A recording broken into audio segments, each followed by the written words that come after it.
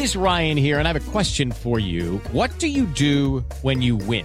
Like, are you a fist pumper, a woohooer, a hand clapper, a high fiver? I kind of like the high five, but if you want to hone in on those winning moves, check out Chumba Casino. At ChumbaCasino.com, choose from hundreds of social casino style games for your chance to redeem serious cash prizes. There are new game releases weekly, plus free daily bonuses. So don't wait. Start having the most fun ever at ChumbaCasino.com. No purchase necessary. VGW Group. Void where prohibited by law. See terms and conditions. 18+. Mulheres Positivas.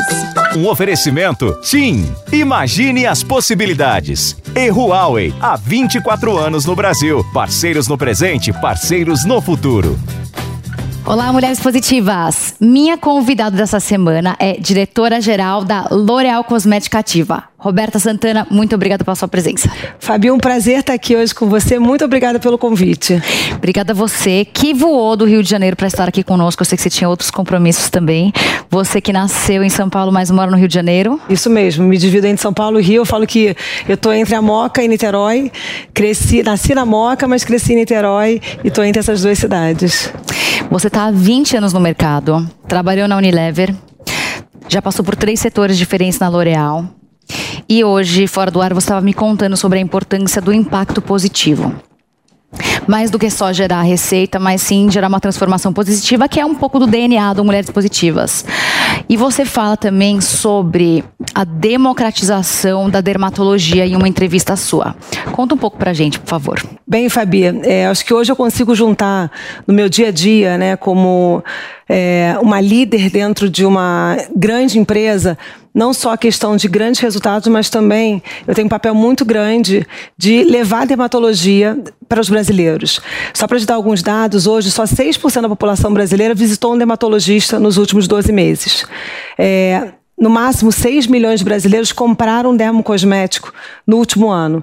E a gente sabe que o câncer de pele é o primeiro câncer, quando eu penso, né, de maiores casos no Brasil. Não tinha ideia desse número, é muito assustador, Rô. Muito. E aí, o grande papel que eu tenho hoje, né, liderando marcas icônicas como La Roche-Posay, que é a líder do mercado, Vichy, SkinCeuticals, CeraVe, é como junto com os mais de 18 mil dermatos no Brasil, a gente dá acesso a essa conscientização, essa preocupação de realmente a gente olhar para a nossa saúde, para a saúde da nossa pele, para a saúde do nosso corpo. Então, acho que é muito gostoso você conseguir, né, estar no dia a dia do seu trabalho, mas, ao mesmo tempo, ter um protagonismo de impacto social no Brasil. Então, acho que eu estou conseguindo esse equilíbrio nessa cadeira que eu sento hoje e fico muito feliz de juntar essas duas frentes. Você estava me contando também sobre um pouco do papel de vocês na telemedicina. Você me contou sobre uma situação de uma doença muito complexa que vocês vêm atuando para apoiar. Conta um pouco, por favor. Então, hoje a gente, pensando em democratizar a dermatologia no Brasil, a telemedicina nos ajuda a conseguir ter os primeiros diagnósticos, né? Eu acho que se a gente olha nos últimos 20 anos, a gente vem buscando levar esse acesso e esse ano o nosso objetivo é quadriplicar, né? Chegar em pelo menos 20 mil pessoas tendo acesso a esse diagnóstico da telemedicina. É um número que é 4 vezes mais do que a gente fez nos últimos 20 anos, então é uma ambição muito grande. E a gente tem um projeto muito especial, que é no interior de Goiás, que tem uma doença numa comunidade, que você teve muito casamento entre membros da mesma família, que chama araras essa comunidade, e a doença chama xeroderma pigmentoso, que é uma questão de pele, e que eles falam muito lá que a vida deles começa quando o sol se põe, porque eles não podem ter acesso, eles não podem pegar sol, a pele deles é muito frágil, e cria como se fosse certas camadas, né, certas feridas, e a gente precisa dar todo o acesso e todo o cuidado, e a gente todo ano agora, a gente visita essa comunidade com a Sociedade Brasileira de Dermatologia para dar acesso para eles. A gente faz cirurgias nessa comunidade para a gente conseguir cuidar da pele deles, trazer a conscientização, trazer a prevenção e, de fato, né, melhorar a qualidade de vida dessas pessoas. E a gente também tem essa mesma, como a gente quer contagiar e chegar em mais brasileiros, a gente, através da telemedicina, vai buscar chegar esse ano em 20 mil pessoas.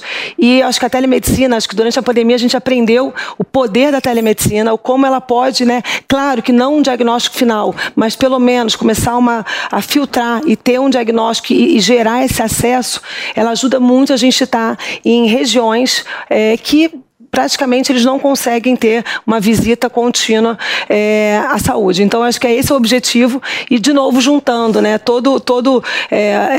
não só o lado de negócio, de realmente, né, desenvolver esse mercado da dermatologia, mas também o acesso para melhorar a qualidade da vida do brasileiro. Eu quero falar um pouco sobre a sua vida acadêmica. Você passou por boas, renomadas instituições, então você estudou no INSPER e você também fez o MBA na Fundação Dom Cabral, que eu particularmente sou fã. Eu queria entender um pouco sobre a sua infância, se você era uma criança assim curiosa, gostava muito de estudar, depois você decidiu fazer esse MBA na Fundação Dom Cabral. Como é que foi a construção aí da sua carreira, da parte acadêmica da sua vida? Eu vim de uma família de empreendedor, meu pai era empreendedor, né, mas ele tinha desde cedo, a orientação era... Sou eu, mas minha irmã e tem um irmão, mas a orientação era para a gente ser muito independente, seguir o nosso caminho, nunca contar com o negócio dele. E aprender no mercado, né? E aí eu tinha muita dúvida que caminho eu seguir. Eu falei, gente, não sei qual carreira. E daí a gente acaba escolhendo a administração de empresas, que foi a faculdade que eu fiz, para eu conseguir ter um lado mais generalista. Eu comecei a trabalhar muito cedo para entender esse mercado de fato. Queria uma independência financeira muito rápida. Passei por diversas áreas, fiz RH, fiz finanças, fiz vendas, fiz marketing, até que eu resolvi, né, seguir um lado mais marketing, mais vendas. E aí, depois desse meio do caminho, eu senti falta de fazer uma faculdade, que foi um MBA, que foi o IBMEC, né? Fundação Cabral. Gente, volta. Posso de novo?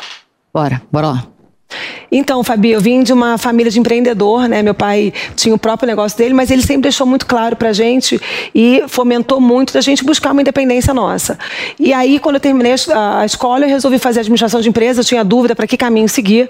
E durante a faculdade, eu estagiei muito cedo, fiz estágios em diversas áreas. E depois, eu entrei no programa de trainee, era um sonho da minha vida, aquela história de um processo de seleção super difícil, mais de 12 mil pessoas na época. E, no meio do caminho, resolvi fazer um MBA na Fundação Dom Cabral. Só que eu acho que, quando eu penso em MBA para a vida, né, eu acho que hoje a gente tem que estar sempre buscando, né, aprender constantemente. Eu acho que isso que é um líder que para no tempo e não entende as novas gerações, eu acho que no final se fica defasado. E eu acho que hoje a maneira que eu estou aprendendo é muito em cima do meu job, do meu dia a dia, através de mentoria. Então, tem duas frentes de mentoria que eu venho fazendo. Tem uma que chama Mentoria Colorida, que eu sou mentora ou sou mentorada de pessoas do meu time que fazem parte do time de diversidade, para me ajudar e me preparar e preparar eles para enfrentar, né, esse mercado de trabalho ou até mesmo eu acelerar o desenvolvimento deles, né? Então, tenho hoje um grupo de mentores que me ajudam no meu desenvolvimento.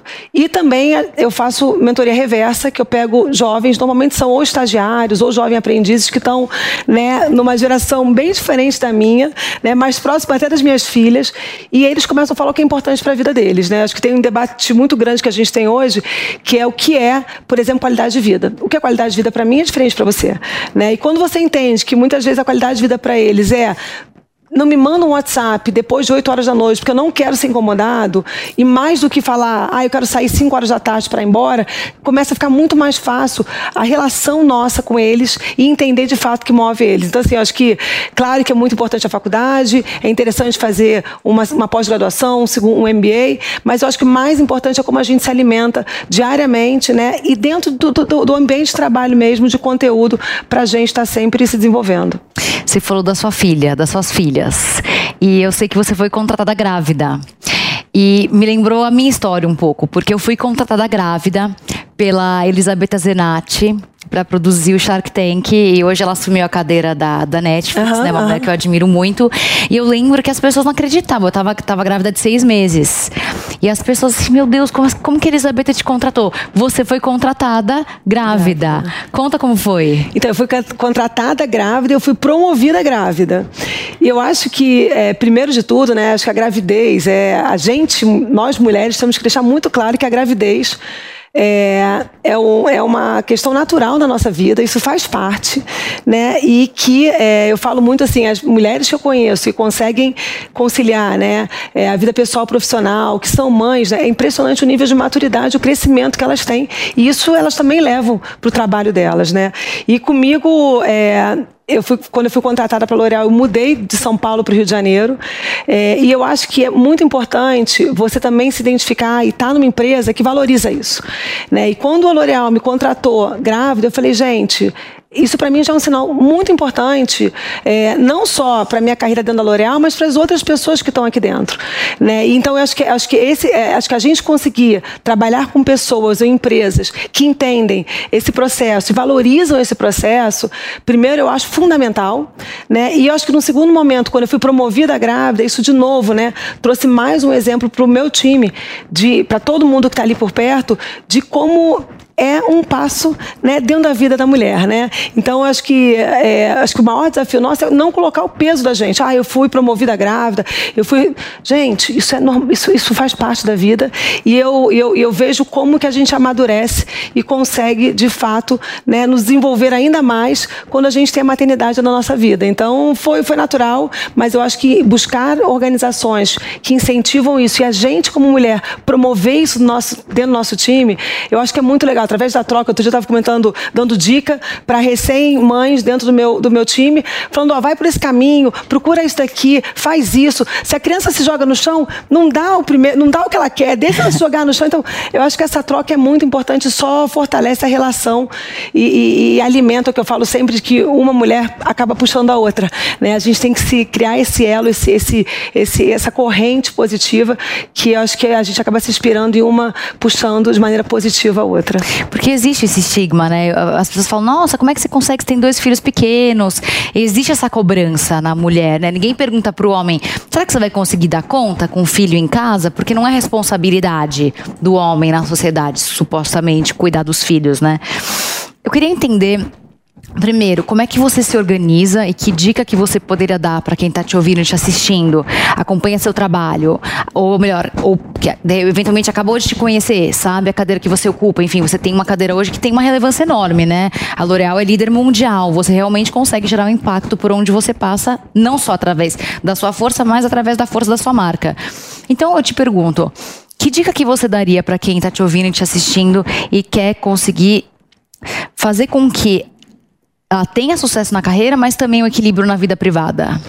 Acho que o primeiro ponto, Fabi, é a gente entender que a gente não vai dar conta de tudo. Eu acho que isso é muito importante, a gente ter essa conscientização e olhar isso de uma maneira leve e natural, porque às vezes a gente coloca uma pressão na gente, que a gente quer dar conta de tudo. Eu não dou conta de tudo, não tem condição. Eu acho que esse é o primeiro desabafo, né? De tipo, algum prato vai cair. Acho que esse é o primeiro ponto. O segundo ponto, eu acho que é muito importante a gente priorizar.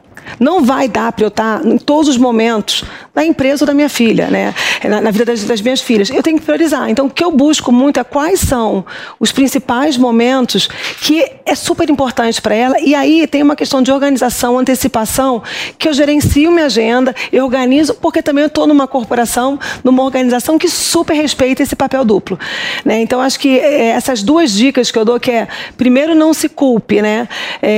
E saiba que você não vai dar conta. E segundo, como você prioriza. E deixa isso claro. Se você não deixar isso claro para o seu chefe, olha, eu tenho que sair mais cedo porque eu tenho que levar minha filha no médico, ou é o aniversário dela na escola, eu quero comemorar junto com ela, ninguém vai saber. E muitas vezes a gente se culpa antes de sentar com o chefe, de negociar com o chefe, de falar com o chefe. Então, acho que essas 2 são as dicas que eu dou. E eu, durante muito tempo, me culpei por não ter culpa de ser uma executiva e ser mãe. Porque o que você escuta isso. Muito eu me sinto super culpada, eu chego em casa... Você tinha culpa de não ter culpa. Eu falo, gente, mas eu não tenho culpa. E hoje, né, eu tenho uma filha de 9, a Valentina de 9 anos e a Carolina de 7 anos. E hoje elas olham pra mim e elas entendem. Elas falam, a mamãe trabalha na L'Oréal, gente. Olha...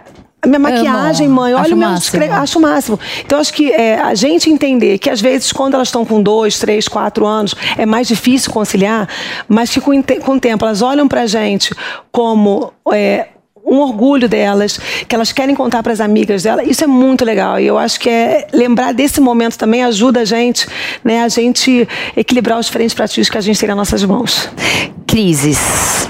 20 anos de carreira em multinacionais sólidas. Conta pra gente algum momento de crise que você teve, como que você conseguiu lidar e que dica que você pode dar para quem tá te ouvindo, te assistindo, para sair de uma crise.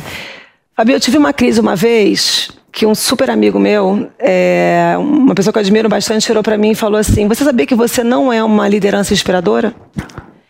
E aí, você já estava lá... Ele. Hã? Simpático. Super ele manda simpático. essa entrevista para ele. Ele sabe, Fábio Rosé, ele é muito meu parceiro. Ele falou para mim, ele era o diretor de RH na época, falou: Roberta, você não é uma liderança inspiradora porque você é totalmente workaholic.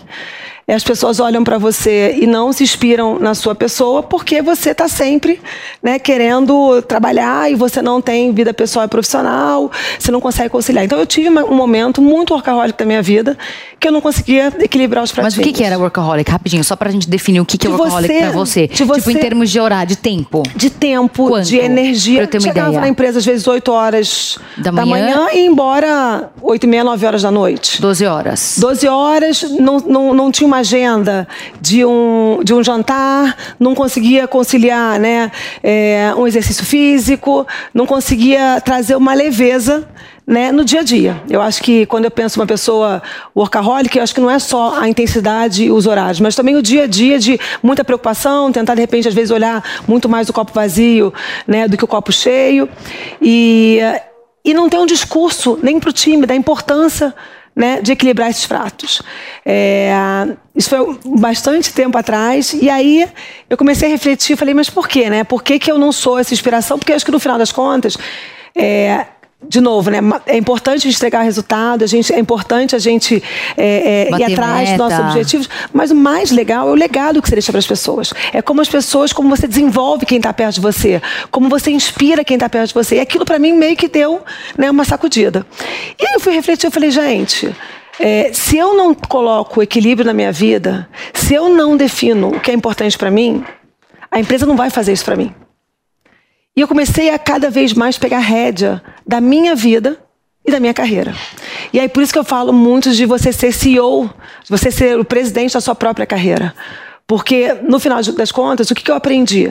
Que nos momentos que eu estava melhor pessoalmente, é quando eu estava dando mais resultado profissionalmente e vice-versa. E que as duas coisas têm que andar junto. As duas coisas têm, e isso é possível, né? E é possível quando você tem a rédea da sua carreira. Então, assim, eu acho que esse momento foi um momento muito difícil, eu receber esse feedback em público, né? Pessoas que estavam ali perto falarem isso para mim, reconhecerem isso, mas eu acho que a partir do momento que você entende o seu papel, quando eu começo a sentir que eu não estou equilibrando os pratinhos, eu paro, respiro, coloco o trem no trilho de novo e trago de volta esse equilíbrio que é fundamental. E não é porque eu tenho equilíbrio hoje que eu deixei de entregar menos no trabalho. Não, as coisas conseguem acontecer de maneira simultânea. Eu acho que essa é a magia de você focar na vida pessoal e profissional ao mesmo tempo. Erros. Queria que você dividisse conosco algum erro que marcou sua carreira e o que você aprendeu dele. Eu acho que em algumas situações da minha carreira eu me pré-julgava e eu deixava que outras pessoas passassem por cima de mim. E aí tem coisas simples assim, Fabi. Às vezes tinha reunião que eu entrava numa reunião de board, você tinha todos os homens na sala, né, e eu e mais uma outra mulher. E a mesa é pequena. E aí o que os homens faziam? Eles pegam, invadem a mesa e deixam as mulheres atrás da mesa. E aí primeira reunião eu aceitei, segunda reunião eu olhei aquilo meio estranho, até que um dia eu falei, não. Coloquei a mão na mesa, levantei, estufei o peito e falei, não, esse espaço é meu.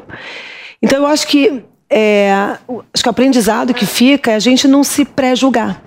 A gente cavar o nosso espaço, a gente não deixar, né, nenhuma brecha para colocarem a gente de escanteio. Então, acho que esse é um exemplo simples, mas que eu vejo em várias situações de várias mulheres no ambiente de trabalho, né? Quantas vezes você deixou um amigo seu, um par seu, né, profissional, a querer responder uma pergunta que tinham perguntado para você. Então, acho que é muito importante, eu sempre falo muito, estufa o peito e vai, entendeu? Você não podemos dar brecha e deixar que invadam nossos espaços e a gente realmente não sentar na cadeira, não ganhar o espaço que é nosso. Isso que você falou, você cavar suas oportunidades, eu gosto muito disso. A Patrícia Ellen esteve aqui há pouco tempo atrás e ela teve uma fala muito parecida com a sua, querendo dizer que as pessoas pensam, às vezes, que vocês, mulheres que estão nesses cargos muito altos, que as coisas só acontecem. Quando, na verdade, todos os dias você tem que cavar as oportunidades para você continuar no topo. Então é importante as pessoas entenderem que as coisas elas vão acontecendo à medida que você vai cavando e lutando para conseguir executar. E eu falo muito assim, às vezes as pessoas olham pra gente e falam, não, mas ela veio de uma família que tinha condição. Mas ela fez a faculdade lá fora, cara. E eu falo que, na realidade, é muita sede, muito suor e muita garra. Eu vim de uma família bem simples. Meu pai era contador de caixa de caminhão, que foi crescendo. E passando esse nível de energia, de drive, de sonhar alto e vai atrás, que as coisas vão acontecer. Então, acho que é muito importante, né? E não é uma faculdade, não é um estudo que vai realmente levar a gente para o nosso sonho, né? De fato, o dia a dia, é a conquista diária. E cada dia continua muita sede, muito suor e muita energia para eu fazer essa construção, eu fazer essas entregas que eu acho tão importante para o meu olhinho brilhar todos os dias. Planos para o futuro? Eu acho que eu tenho um plano, para mim, muito claro, que a gente falou aqui, de como eu continuar aumentando o meu impacto. Não só, né, nas pessoas que estão junto de mim, não só, né, nas pessoas que fazem parte do meu time, mas no Brasil, né? E eu acho que hoje eu tenho a causa de como eu democratizar a dermatologia no Brasil, e o meu objetivo é, nos próximos 4 anos, eu dobrar o acesso de pessoas que conseguem, né, ter um atendimento dermatológico na vida delas. Então, isso é o que eu quero, né? E para o futuro é como eu continuo deixando esse legado que vai além do meu papel numa liderança de uma multinacional, vai realmente o impacto que eu tenho dentro do Brasil. Rô, você falou sobre a mentoria, mas eu sei que vocês têm uma agenda importante de diversidade que responde a você na estrutura. Conta um pouco pra gente. A diversidade é um pilar prioritário dentro da L'Oréal, muito forte. Tá? E a gente vem nessa jornada, porque eu falo que diversidade e inclusão, né, é uma jornada, é uma construção nos últimos anos, de uma maneira muito intensa. Eu vejo um grande processo de transformação. Então, hoje eu tenho muito orgulho de falar que, ano passado, 50% das vagas que a gente recrutou eram perfis de diversidade. Principalmente perfis de pessoas negras, e eu fico muito feliz de a gente conseguir essa conquista. E a gente tem agora, né, uma outra ambição, que é como a gente tem uma liderança cada vez mais diversa, né? Então, como a gente capacita, como a gente acelera o desenvolvimento, como através da mentoria, eu dou mentoria para diversos potenciais dentro do meu time para acelerar o desenvolvimento dele. Então, acho que agora o nosso próximo passo, né, como eu falo, diversidade e inclusão é uma jornada, é como a gente consegue ter cada vez mais pessoas que representam a diversidade do Brasil em cargos de liderança, porque a nossa ambição é ter dentro do nosso time um time que reflita totalmente a população brasileira. Eu falo que eu acredito muito, né, quando a gente tem times mais diversos, a gente consegue se desenvolver mais como seres humanos, como profissionais, como empresas, e é esse caminho que a gente está seguindo, e eu acho que a gente está num caminho super positivo, que eu tenho muito orgulho de dividir aqui. Livro, filme e mulher que você admira? Então, livro, adoro o livro da Michelle Obama, Minha História, que eu acho que ela conta muito bem, né, o poder da transformação dela, né, de como ela conseguiu sair do papel que ela tinha, né, até abrir mão da carreira dela para não só, né, fazer um outro papel, mas aumentar o impacto dela. Então, acho que ela tem uma história de reinvenção, né, e também de como ela superou diversos pré-julgamentos dentro dessa história dela. Então, acho que para mim é um livro super interessante. Eu comecei a leitura, não tinha tanta expectativa e no final eu achei muito legal. O filme não tem nada a ver com o mundo executivo, mas que eu acho que é um desafio que cada vez mais nós, mulheres, temos que ter, que é um filme que é Comer, Rezar e Amar, que também tem o livro. Ele sempre aparece aqui no Mulheres Positivas. Gente, eu amo, porque eu acho que ele traz uma questão nossa de leveza de vida, que eu acho que é isso que a gente está precisando hoje, cada vez mais. Eu acho que muitas vezes a gente se sabota, né, com todo o peso que a gente tem, com a quantidade de pratinho que a gente tem. E quando a gente consegue fazer isso com uma leveza, é tão bom. Outro dia eu estava estudando francês com a minha filha, ela começou a estudar agora francês na escola, e aí eu falava, gente, eu trabalho numa empresa francesa, eu falo assim, o básico do básico, e estava estudando com ela. E aí, quando eu comecei, eu falei, gente, não acredito, domingo estudar francês com ela, estava tão pesado aquilo para mim. Quando eu comecei a dar risada com ela, a gente começar a levar aquilo de uma maneira mais gostosa, passou muito mais rápido do que eu imaginava. Então, assim, acho que o livro e o filme, né, Comer, Rezar e Amar, traz um pouco essa leveza que eu acho que todo mundo tem que carregar na vida. E eu acho que cada vez mais a gente tem que ter lideranças inspiradoras que trazem essa leveza no dia a dia da gente. Mulher. Uma mulher, eu vou falar de 3 mulheres. Por quê? Né? Eu acredito muito no elo positivo e na cadeia positiva que a gente cria dentro desse mercado de trabalho. E como a gente conhece pessoas que estão dando apoio para a gente, estão alavancando a gente e estão incentivando a gente. Eu tenho um grupo que está comigo há mais ou menos 15 anos, que é um grupo que a gente chama das Godivas, e do Godivo tem o Bruno que está com a gente, que é a Daniela Cachiche, a Priya Patel e a Malu Lopes, que somos 3 mulheres mais um homem, que a gente está sempre muito junto. Eu acho que essa referência de a gente sempre ter pessoas ao redor da gente que incentivam, que protegem, que inspiram, é muito bom para a gente seguir, seja o nosso legado pessoal, seja o nosso legado profissional. Então, eu acho que todo mundo tem que se apegar a pessoas que estão próximas da gente, que querem o bem e que estão sempre puxando a gente para cima. Então, por isso que para mim é difícil falar uma pessoa só, mas eu tenho esse trio dessas 3 mulheres que me ajudam muito no meu dia a dia, a gente está sempre muito conectada. Bons nomes. Considerações finais. Se eu tiver que dar 2 dicas, eu acho que, e sempre falar muito de 2 frases que seguem muito minha vida, eu acho que a primeira delas é o que eu sempre falo: seja CEO da sua própria carreira. Se você não tem a rédea da sua própria carreira, a empresa não vai fazer isso, seu chefe não vai fazer isso, então você tem que botar o limite. Então acho que eu falo bastante disso. E a outra é curtir a jornada. Eu falo que é muito legal a gente chegar no faturamento forte, a gente ganhar market share, a gente entregar resultado, a gente ganhar mercado, mas se a gente não curte essa jornada, se a gente não aproveita o processo no meio do caminho e a gente não traz a leveza, daqui a pouco a gente chega no resultado final cansada, né, acabada. Verdade. Então, assim, acho que conseguir conciliar essas 2 frases sempre no dia a dia, acho que ajuda muito a gente conseguir curtir e crescer e se desenvolver em busca da ambição de cada um. Então, é isso. Alguém já te falou que você parece a Débora Seco muito? Já. É igual, já. Mas você acha também? Eu não acho, pior que eu não acho, não. Né? Não acho, mas falo que eu tenho muito... Acho que o carioquês ajuda bastante, né? Não, o sotaque. mas muito parecida. Não, mas Mas ela é uma gata. Ela é. Eu tô um pouquinho mais... Eu sou uma Débora Seco daqui a uns 10 anos, mas tá valendo. Pelo amor de Deus, tá maravilhosa. Ó, a síndrome da impostora, gata. É verdade. Obrigada pela sua presença, Rô. Um prazer enorme. Parabéns pelo seu trabalho maravilhoso. Obrigada, Fabi. Obrigada por essa iniciativa linda que a gente tem que potencializar e sair divulgando para todas as mulheres, porque, de novo, né, quando a gente pensa que uma vai criando esse elo e ajudando a outra, isso só nos fortalece, nos inspira mais e cada vez mais a gente vai, de fato, encarando essa vida, os diferentes pratinhos de uma maneira mais natural e mais leve. E não se esqueça que a entrevista completa com a Roberta Santana fica disponível gratuitamente no aplicativo Panflix para você ver e rever a hora que você quiser. Se você ainda não baixou, corre já para essa loja de aplicativo e faça o download. E até semana que vem com mais uma Mulher Positiva. Mulheres Positivas.